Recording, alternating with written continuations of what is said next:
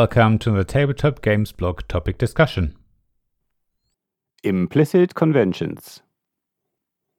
The longer you've been part of the board game hobby, the more you are used to various terminology and conventions.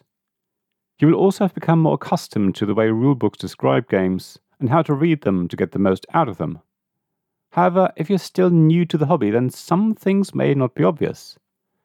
In this article, I want to look at some of these terms and conventions that won't be familiar to people new to our hobby, and also touch on whether rulebooks should be expected to describe them in more detail.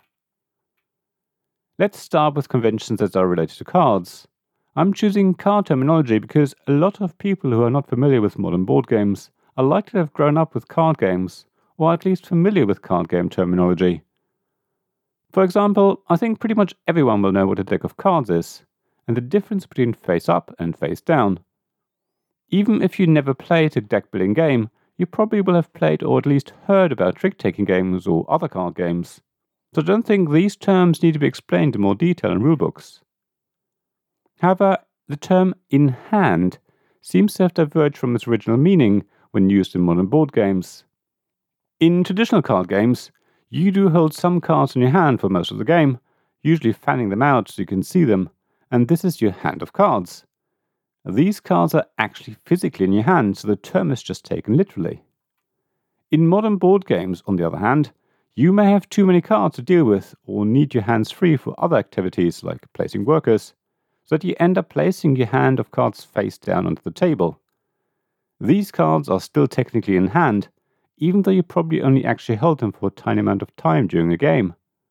The term has persisted, even though it no longer follows its literal meaning.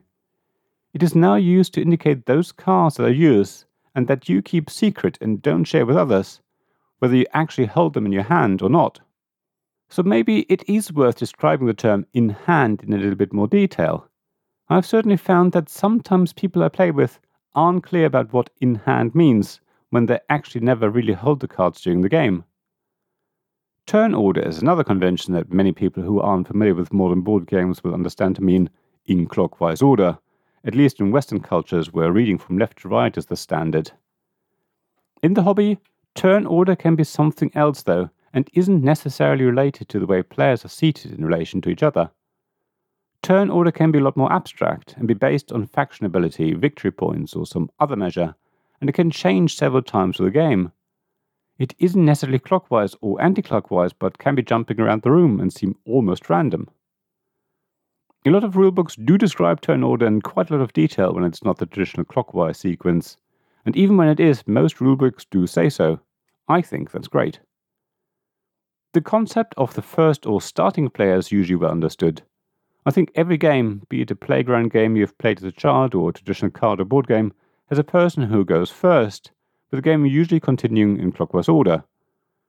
Many modern board games do exactly the same thing, but not always.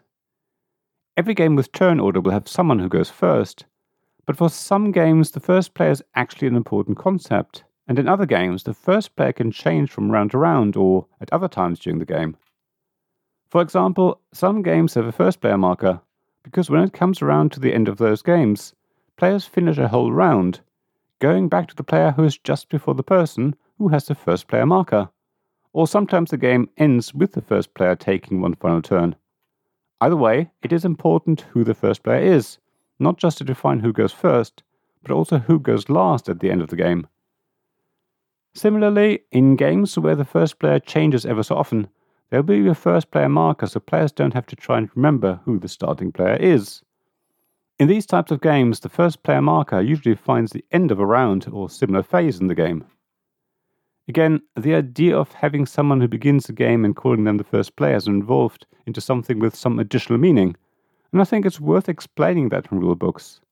Saying that, most rulebooks are really good at explaining when the first player is important and why, so the hobby is already pretty good in that respect. One more thing I want to discuss is the idea of hidden information.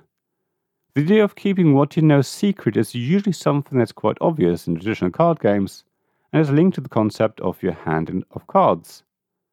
Trick-taking games often don't say that you aren't allowed to tell or otherwise share with other players what cards you have, but it's implied by the fact that you hold your cards in your hand, facing you, so others can't see what you've got. The idea of hidden information is taken further in many modern board games. There's a clear distinction between hidden and public information, and often it is important to other players what information they are allowed to know and what information players can keep to themselves. It is almost turned on its head, because it's no longer about enforcing that players don't share information with each other, but it's more about what information players have a right to know and can demand from others around the table. I think it's worth pointing out the status of information rulebooks and making it clear what's public and what's private, and ideally also explaining why that is. In some games, it can be crucial to have certain information, but when this information is secret, then the rulebook should say so to avoid arguments and confusion. I'm sure there are other conventions and terminology in modern board games that has some implied meaning that's nowhere explained or described, but that is obvious to people in the hobby. Have you come across something like that before? What games can you think of? Has the rulebook just not mentioned certain terms and just assumed that you know what they mean? Please share thoughts and experiences on the blog at tabletopgamesblog.com. I'd love to hear from you. Thank you for listening to this Tabletop Games Blog topic discussion podcast. Please check the description below for links mentioned in this episode, as well as to the written version of this article on the blog. If you enjoyed this episode, please subscribe, give us some stars or leave a review. Please also tell your friends about me, and if you want to offer financial support, check out my Patreon and Ko-fi pages, links to which you'll find in the blog at tabletopgamesblog.com. So thank you again for listening, and I hope to see you again soon. This podcast was made possible by the generous help of my Patreon supporters. Royal Patrons Nicholas Higgins and Sean Newman. Magic Champion Zeb Hicks. Castle Guards David Miller and James Naylor. Dice Masters Alex Bardi, Paul Grogan and Robin Kay. And Shining Lights Gavin Jones, Sarah Reed, Richard Simpson and Tim Vernick.